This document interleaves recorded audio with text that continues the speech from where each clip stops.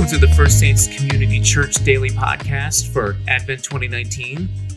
My name is Chris Owens. I'm lead pastor of First Saints Community Church. And today is day 21, which I'm calling Always Being Born. And I'm going to read to you from John's Gospel, chapter 3, verses 1 through 6. Now there was a Pharisee, a man named Nicodemus, who was a member of the Jewish ruling council.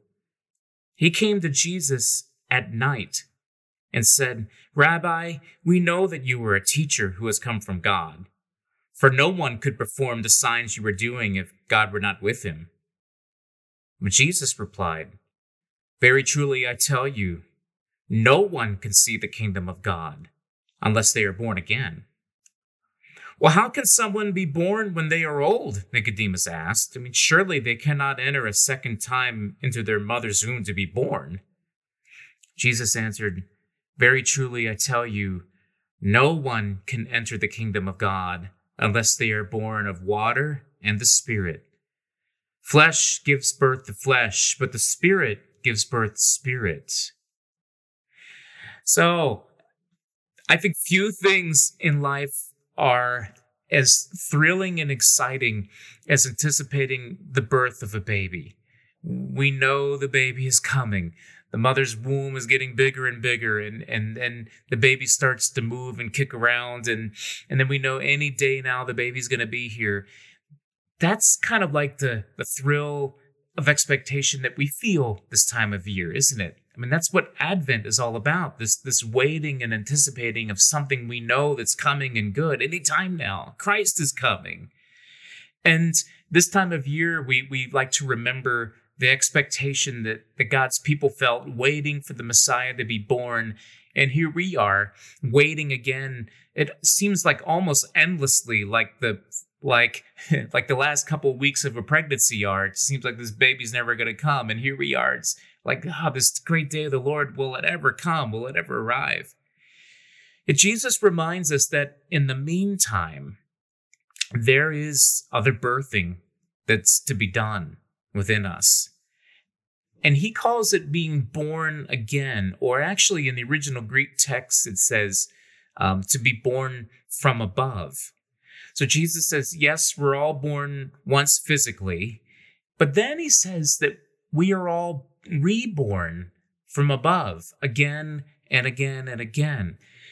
Now, in our kind of Christianity, we talk about being reborn, having a rebirth experience, but that we often, take as a kind of our conversion to Christ. And I remember in my life when I gave my life to Christ, and I could say that I was born again or reborn. But let me tell you, since then, I've come to see that I am constantly being reborn. In fact, some of the rebirths that have happened in my life have been far more profound than the initial one. It's a lot of people would say that about their own lives. So when does rebirth happen? Rebirth happens when we move beyond any notion that we think we know something.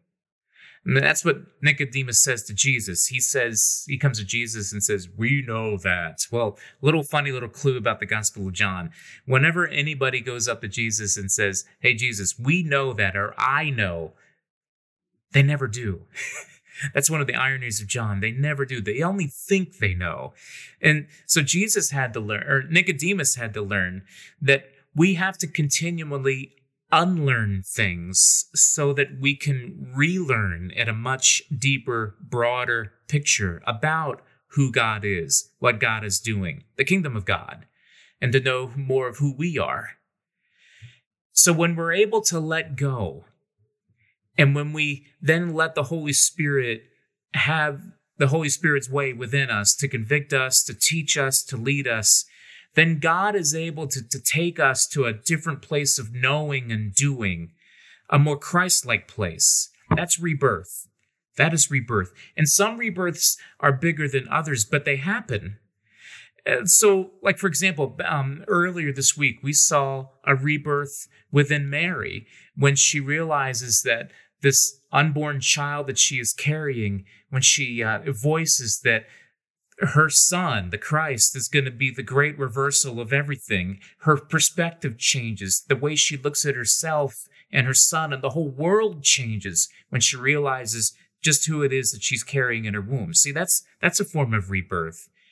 And yet birthing is scary and it's painful. And rebirthing into a new life in Christ is scary and painful too, because we got to let go of the old things, let go of old perspectives and old attitudes and old behaviors and old values that we think have worked well for us up till now, but they've got to die. They have to die if something new is going to be born in us. I mean, who would ever give a newborn baby back? So would you ever give back the chance to be reborn into a new person? So for that to happen, something within us has to die. Those old, we know things, our certainties, the old values and behaviors and expectations and stuff that we've leaned on. We have to let that go. Let it go. To let God then surprise us and shake us and move us and shift us around. And then God opens up our eyes and our hearts and our ears a little bit wider to see more of God's kingdom. And we realize that, the stuff we knew before, it's still there, but it's dwarfed by what we're reborn to be able to know and to see and to hear when we allow the Holy Spirit to have God's way within us. See, that's the way it works. And then we experience the utter joy of being born again and again and again. I hope that something that happens today would allow something in your life to shift, it's something that you could let go of so that God can do more in your life and then experience a little rebirth. That can happen today if you wanted to. All right, I hope that's an encouragement for you. God bless you, and we'll talk to you tomorrow.